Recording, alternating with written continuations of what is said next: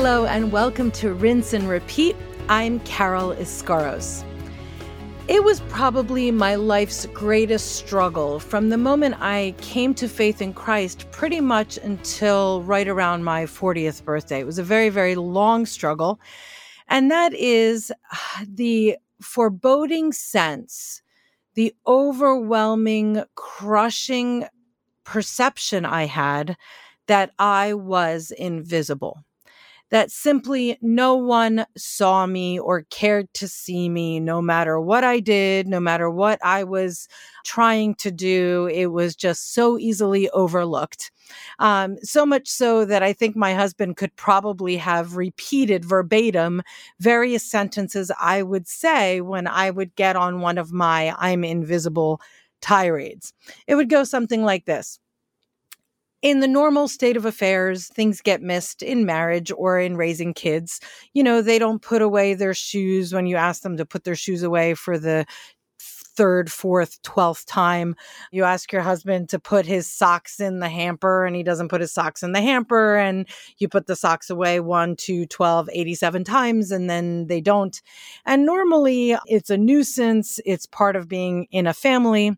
But to me, it triggered something, and it would become this: nobody has ever seen me my whole life. Nobody has ever heard anything I have to say my whole life. I have to scream and yell and bang a drum and somehow do something tremendous in order to be noticed. I am invisible. No one sees me. No one acknowledges me. No one cares.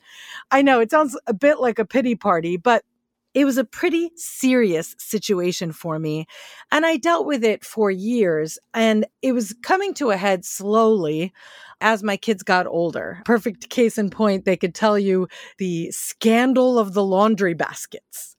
Because there was a tradition in our house. It's still how we do things. I will wash the laundry. I will fold the laundry. I will put the laundry in the laundry baskets, and then I leave it for the kids to sort whose stuff is whose, and they have to put it away in their drawers. That's how it has always been.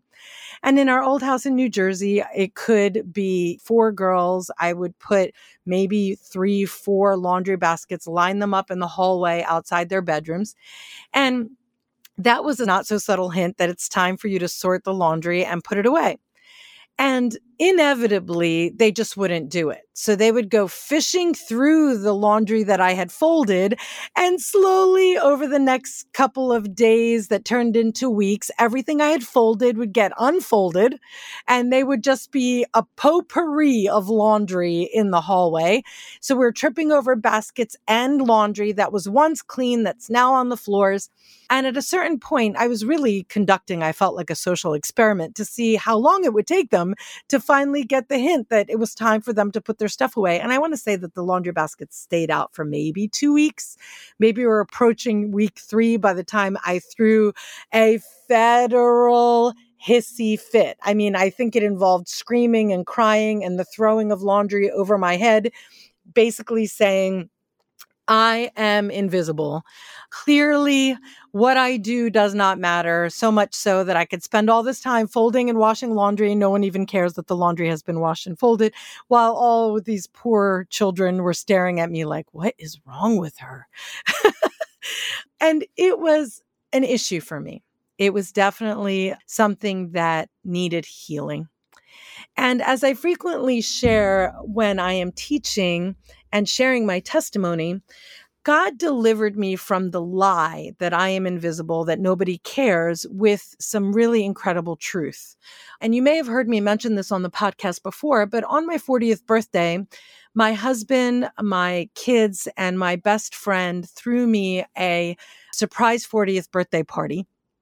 And it was incredible. And one of the most memorable parts of the birthday party was that they had everyone who had come together who wanted to stand up and basically share something about me that was meaningful to them. And it's a eulogy, right? We always think of eulogies in terms of funerals, but a eulogy is a speech given in praise of someone. And all too often we wait too late and only give them at funerals. But I was getting eulogies while I was still living, and person after person was telling me that I had taught them this, or I had done that, or they were expressing ways that my life mattered, that I wasn't invisible. And slowly but surely, that lie of the enemy that he had me in bondage with, that stronghold that had a stronghold on me, dissipated. Because the way to combat a lie is with truth. And that was life-changing for me. But this thing in me, and I really feel that's in all of us, this desire to be seen, this desire to be acknowledged, is really part of the human condition, isn't it? We all need some sort of validation or acknowledgement of some sort. I mean, listen, whether it's a coworker, a spouse, a child, a fellow laborer in Christ, we are all inclined to desire some form of recognition somewhere, somehow. I mean, a pat on the back is the very least we can give for a project that's well done in the workplace, or a meal that's well prepared at home, or laundry that's well folded and washed and cared for, right? But amazingly, this principle, this idea of wanting acknowledgement and sometimes downright wanting praise, feeling like we need it, feeling like, wait for it, that we deserve it, lies at the heart of the name of God that we are going to study on today's podcast. And that's the name El Elyon. E-L is the first word, Elyon, E-L-Y-O-N, El Elyon. El means God, Elyon means Most High. So taken together, it is God Most High. And we're going to explore its meaning and its significance very closely. Turn with me to Genesis 14. I'm going to recap with you what's happening here, but Genesis 14 is a great example of where this name shows up and why it's incredibly important, especially in light of our need for recognition and acknowledgement. In Genesis 14, we read the account of how Abram had just returned from rescuing his nephew Lot. If you read the chapter, you'll quickly remember that Abram and 318 trained men of his household had pursued and defeated the kings of the region that had captured Lot. Abram recovers Lot, his household, and all of the possessions that had been taken as spoils of war, and he returns victorious, okay? He's coming back. He has won this epic battle. And the king of Sodom, who had previously been defeated by these kings that had taken Lot, comes out to meet Abram in the valley of Sheva, okay? And so he meets him, and if you were to pause for a moment and insert yourself, or if I were to insert myself into the story, you see the king of Sodom, a king who had been defeated in the past, and you think to yourself, hey, look at him. He failed where, I succeeded. I just went on this epic rescue mission. And look, Abram may have not thought this, okay? He may have never thought this way. But maybe one of us might have had a slight twinge of pride at what just happened.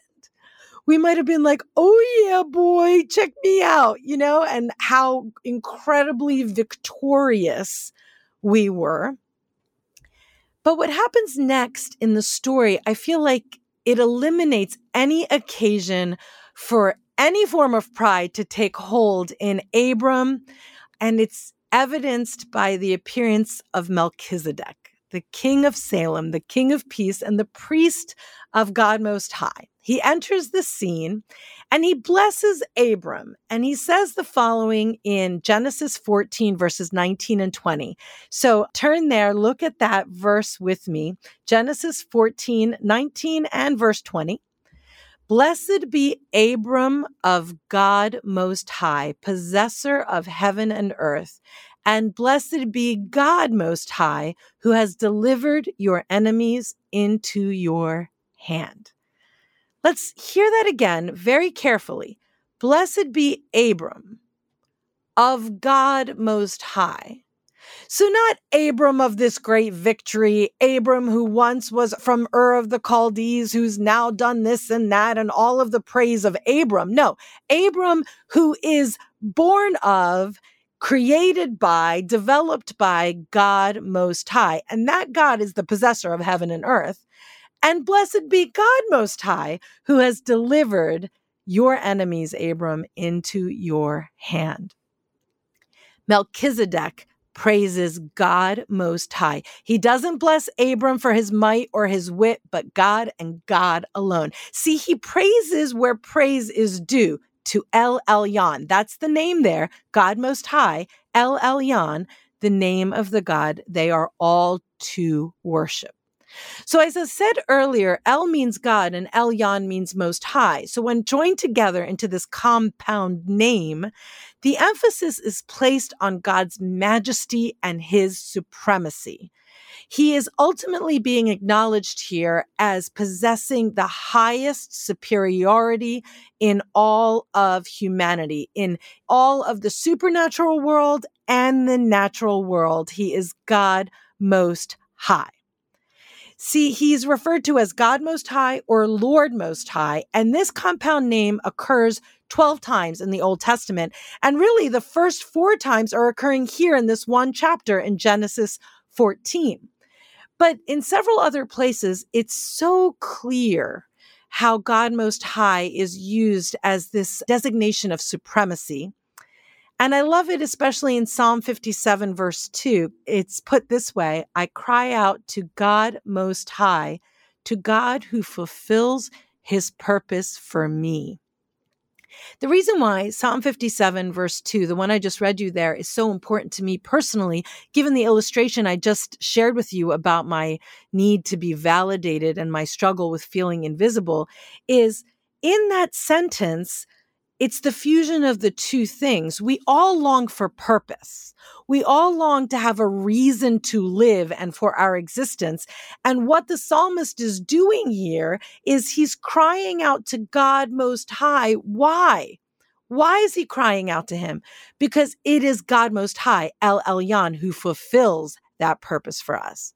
See, when we find our purpose, when we explore it and we know it and we determine the talents we have, we can then sometimes turn that inward and praise ourselves, right? We can say, oh, look at me. I'm a successful at-home mom. I'm a successful doctor. I'm a successful office worker. And we can say, I am good at X, Y, and Z, rather than giving praise to the one who fulfills his purpose for us. The idea here is that the Lord Most High means that there is to be no idol, no God, no created being that should ever be worshiped.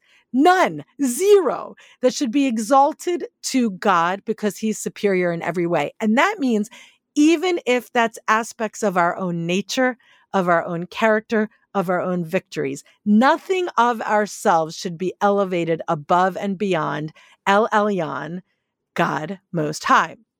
And look, it's clear because God's first commandment, given in the 10 commandments, is that we're not to have any other gods before him. That's how important this thing is to God. You are to have no other God before me. So there's only one, and it's God, El Elyon. But back to Genesis 14, see, after Melchizedek offers that verse of praise there, what do you think Abram's response was? Is he kind of like dejected, like, oh, yeah, let's praise God. Right. Mm-hmm. Or does he somehow feel like it's cliched? You know how people will come up to you and be like, praise the Lord this or praise the Lord that. And sometimes our heart is hurting about something or we're just not there in our hearts. And we feel like, gosh, sometimes praise the Lord feels like a cliche. It feels fake. No, Abram in this passage acknowledges God Most High as the one who achieves the victory, as the one who's worthy of the praise. In Genesis 14, verse 22, listen, I have raised my hand to the Lord, God Most High, possessor of heaven and earth. What does that mean? He's using the exact language Melchizedek just gave, and he's saying, I'm going to worship. I understand well that if anyone deserves a pat on the back in this whole escapade, it's El Elyon. It's God Most High. So I want to turn that into a question for us here early on in 2022. How should the knowledge that God is El Elyon, God Most High, how should it affect how we worship here in this day and age when we may not be winning the kind of clear victories that Abram has here, okay? So some of us may even feel like we're losing. Can I get a witness on that? I know some of you listening right now feel victorious in your families, in your workplaces, in ministry, in your private life, in your public life. But some of us may be feeling defeated left, right, and center. And you may be like, what am I going to praise God for? I'm a mess. My life is a mess. What am I going to be praising El Elyon for here? Hear me on this. Whether your life is a success or a failure, at any given point in time, you can always praise God for who he is, no matter what is happening or what you feel he is or is not doing at any given moment. You can always praise God for who he is, El Elyon, Adonai, Jehovah Shammah, Jehovah Nisi, Jehovah Rapha, Jehovah Ra. We have given plenty of names that we can be utilizing to fully bring praise to God Most High for who he is, aside from what our lives look like, aside from what's happening on the day-to-day. That's my challenge to me. I want to be more intentional in seeing God's presence, not just what he does, but who he is, and praising God for who he is. I don't want to just focus on what's visible. Because look, I don't know about you, but if I'm only paying attention to what's visible, so what is happening in any one of my relationships at any given point, or what's happening in my health, if I'm only looking at that tangible, I will be discouraged and I will find reasons not to praise and not to lift his name high.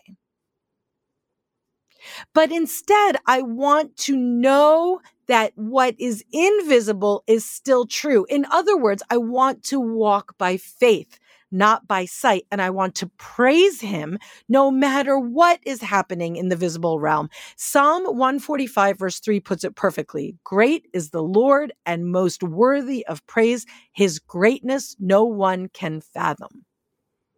There is always a reason to give praise. Always. If everything you have is gone and lost, there is still reason to praise. Jesus, again, in the model prayer, and we mentioned this in the study of Adonai, he said, "Our Father who art in heaven, hallowed be thy name." Stop there.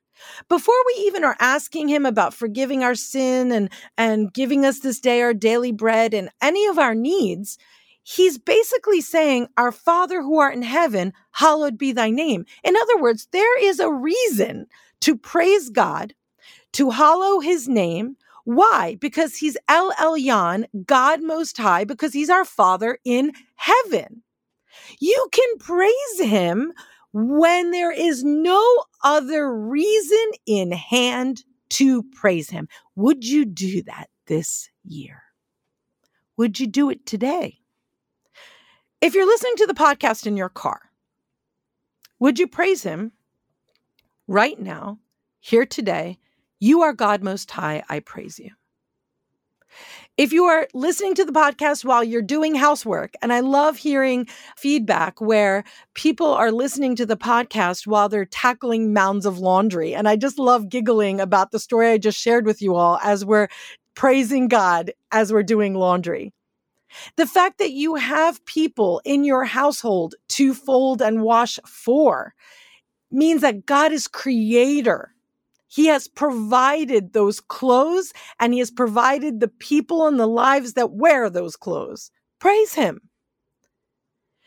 We must rewire our brains to praise him no matter what is happening. And I guess maybe you can think with me about this specifically. Aside from us praising God for who he is, how about for specific things that he has done? I just finished telling you there's always a reason to praise, even if everything is a mess. But I'm also going to say that even when everything seems like it's a mess, is it really though? Is it really though? You can look around you and you can see El Elyon, God Most High, and praise him for healing the brokenhearted. It says that in Psalm 147. He heals the brokenhearted. You can praise him for healing the brokenhearted even while yours is still broken. Because I assure you, if your heart is broken today over one thing, a year ago it was broken over something else that he brought you through. Praise him. He'll do it again. You can praise him for putting the isolated, the solitary in families. The Psalms say that El Elyon does that. God Most High is the one who gives the childless a family. He puts solitary in families. And guess what? If you are in a family of some sort, even when they drive you crazy, you can praise him that he has given you that family. Because that family is doing something for you and you for them, even when it hurts. Praise him. You can praise God Most High, believe it or not. I know you might be tempted not to believe me about this, but you can rest assured that you can praise El Elyon, God Most High, no matter what's going on the world stage. It is El Elyon that raises up and deposes earthly rulers. Rest assured of that. There is no authority apart from God Most High. Romans 13 tells us that. Daniel 2 tells us that. You would do well to remember that, not just in election cycles, whether the person you want is elected to Congress or not, or to the presidency or not. But no matter what's happening worldwide, you can rest assured that if God's word says that those powers are there only by God's hand, you can worship and praise El Elyon, God Most High, even when it looks like, how is this going to work out for good? Trust God to work it out for good, because when you are praising El Elyon, you are basically saying, you, God Most High, are sovereign over the affairs of men. I will trust you. But what makes it so hard for us to do this? Let's be honest here. What makes it so incredibly hard for us to do this? Because if we are being very honest, it's tricky most of the time to praise God when our hearts are broken or when the world stage is so tumultuous. See, we can't forget that there are constant efforts underway daily to thwart us worshiping God as God Most High. But I want to look at two examples quickly in Scripture and specifically draw out why they are relevant. The first example of the effort to thwart us understanding God as El Elyon is in 1 Samuel 5. 1 Samuel 5. The passage is in verses 1 through 8. I strongly encourage you to read it. And again, I always tell you this, read the passage. If you have to choose between reading the Scripture and hearing me teach you about the Scripture, read the Scripture. But it's when the Philistines had captured the Ark of the Covenant, the earthly representation of God on earth at the time, and they set it beside their idol Dagon. And the next day, Dagon fell over and was fundamentally bowing before the Ark of the Covenant or the Lord Most High. So the Philistines are like, that's interesting. So they dutifully go over and they set their idol back up. They put Dagon back on his feet. And they leave. And the next day, Dagon is down again. He has fallen down again. But this time, he has broken off his hands. I think his head has come off. And so much so that the Philistines understood at that point, oh no, our gods are no match for God Most High of the Israelites. Our God is no match for El Elyon. In fact, they're like, we got to get the Ark of the Covenant out of here. This isn't going to work out for us. The Lord Most High in this story is proving again and again that there is no idol and anything that can stand beside him or above him. But you better believe that there was an effort of that enemy force to sit him right next to all of the gods of the world. Well, you know what? You can have your Jesus and you could just have him next to all these other things you worship. You can have all of your worldly enticements, all of your amusements, all of your things, and Jesus too. And that's a perfect example of no, you cannot. There's only one, El Elyon, the Lord Most High. Everything else bows to him. They're not even to be put in the same sentence. A second example of the enemy's efforts to thwart us seeing El Elyon as God Most High, one and only, is when Nebuchadnezzar in Daniel 3 wanted Daniel and his friends to worship the golden image that he had erected. And Daniel's friends refused to worship him, so they're thrown into the fiery furnace. And you'll remember that they're thrown in there, and as they look on, they see that there is the angel of the Lord in the fiery furnace with the three young men. And that's where we get that great worship song that I love so much, Another in the Fire, standing close to me. He didn't leave them alone in the fiery furnace, but I want you to listen to Daniel 3:26. This is Daniel 3, verse 26. Listen to this. Then Nebuchadnezzar went near the mouth of the burning fiery furnace and spoke, saying, Shadrach, Meshach, and Abednego, servants of the Most High God, come out and come here. And then Shadrach, Meshach, and Abednego came from the midst of the fire.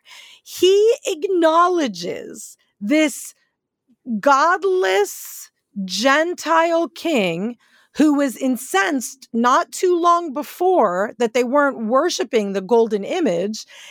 He recognizes that they are servants of the Most High God, and that God is the one and the only. See, it's very easy for us to see God as El Elyon over the macro level of life, right? We can see him as creator God of the world. We can see him moving maybe over nations and kings. But do we see him consistently as a personal God, as the one in the fire with us? Do we see him as one who'd be with us in the fire enough to take a bold stance like the friends of Daniel did? And this is actually how I began the question of Adonai just a couple weeks ago, where I was asking you, who is God and who is God to us? El Elyon is God Most High in the world at large, but he's also God Most High in your personal, private life. Listen, the enemy does not want you to believe that El Elyon is the only God Most High. And the reason being, look, Satan wanted to be greater than God from the beginning. Isaiah 14:14 tells us that Lucifer said, I will ascend above the heights of the clouds. I will be like the Most High. So Lucifer said to himself one day, I'm going to be like El Elyon. I got this. How did it work out for Lucifer? Was that a masterful plan? No, he was cast down, him and his minions, and he's been trying desperately to regain his footing ever since, but he's already a defeated foe. But from the beginning, he has wanted to supplant the only one Most High God. But he not only tries to be like Elyon himself, he tries to get us to join in a similar effort in our own lives. Don't forget what he whispered to Eve in the garden. His first appearance on the scene on a human level in Genesis 3 verse 5, he says this, for God knows that in the day you eat of this tree, he's pointing out to Eve, your eyes will be opened and you will be like God, knowing good and evil. He's basically saying, listen, when you do this thing God told you not to do, you're going to be like God, and God's holding out on you. He doesn't want you to be like El Elyon, God Most High. But isn't that the same lie that he's subtly speaking to us and that we're prone to believe even now today? We are still trying to find a way to be mini gods. We may not have the guts to say, well, I want to be El Elyon, God Most High, but we sort of want praise in our own right. We want to seek our own glory in some way. Now, look, I don't want you to hear what I'm not saying. I think it's very important to encourage people. All right. I've heard people take this kind of a teaching too far in the other way and are refusing to give any encouragement or any praise to anybody of any kind. And I feel like it's wrong and it's not biblical. And I can explain why. In another message, I fully intend to speak about what words that are aptly spoken, what a good word is like. We'll get to that in another message. But I think it is important to encourage people to tell your children that you're proud of them, to tell employees that they're doing a good job. So don't hear what I'm not saying.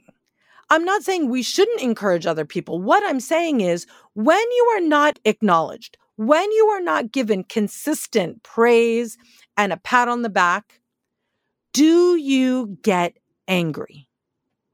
Do you get vindictive? Do you get sullen? Do you throw hissy fits like I threw over the laundry baskets? Or maybe we need to examine it another way. Do we do what we do with the motivation of garnering praise that only really belongs to God? Abram was careful not to take praise that belonged to El Elyon.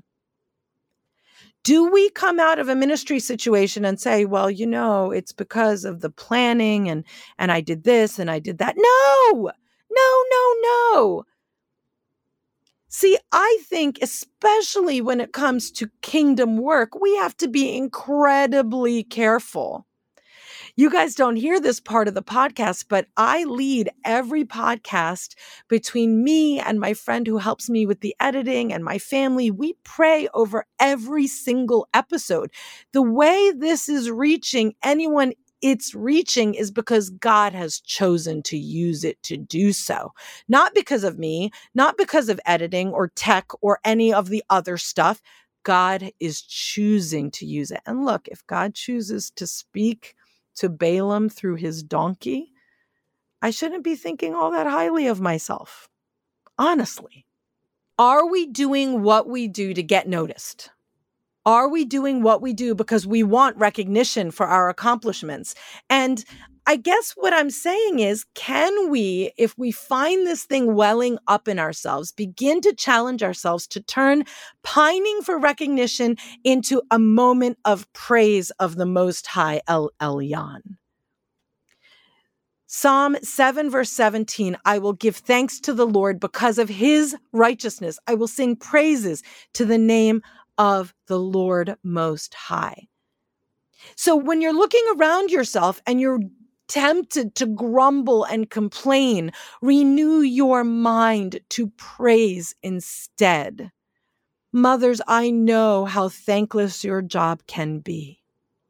Every time you feel that crushing moment that I have lived with all too often, praise God for those hands that you are wiping, those sticky fingers with peanut butter and jelly all over them. Praise God for those fingers.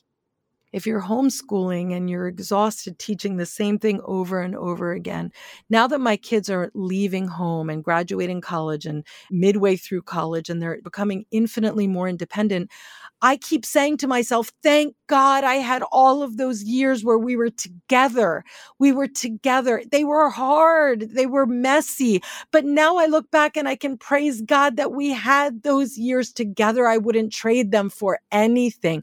Find ways to praise El Elyon in the middle of even those hard moments. When you are lonely and you are in a workplace that you feel like is thankless.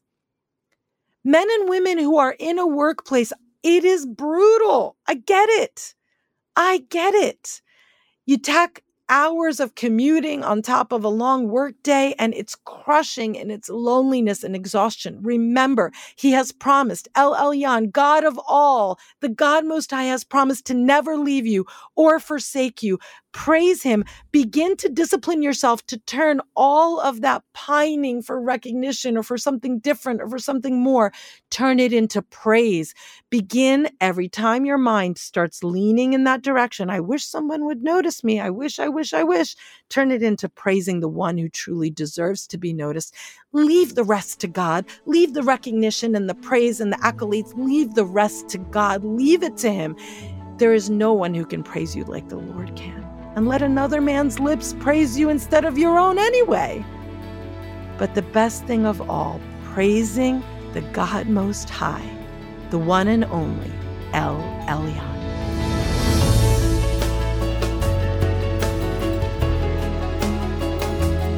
Thank you for joining me for this latest installment in the Names of God, El Elyon. It's been such a joy to study the word with you. Again, my name is Carol Iscaros, and this is Rinse and Repeat. We're studying the word of God closely in every single episode, whether it's verse by verse through a particular passage of scripture, whether it's part of this ongoing series on the names of God, or one of our Lagniappe editions where we're talking about something that's personal to me or in the news cycle. The goal is running to the Word of God for the things that are most important to our daily lives. God has given us everything pertaining to life and godliness right there in the pages of His Word. That's why Rinse and Repeat is about washing of the water by the Word, doing it again and again and again. You can get in touch with me at caroliscaros@gmail.com. That's Carol, E-S-K-A-R-O-S @gmail.com. I would love to hear how the podcast is helping you. I'd love to hear your feedback. And please, if the program is blessing you, take your Spotify link, take your link on Anchor FM or Apple Podcasts and share it on social media, share it with other people. It's great to hear how others are hearing about the program. It's really the best way to get the word out, not by me doing it, but by you guys sharing it with others. And please do join me next time for our next installment here on Rinse and Repeat.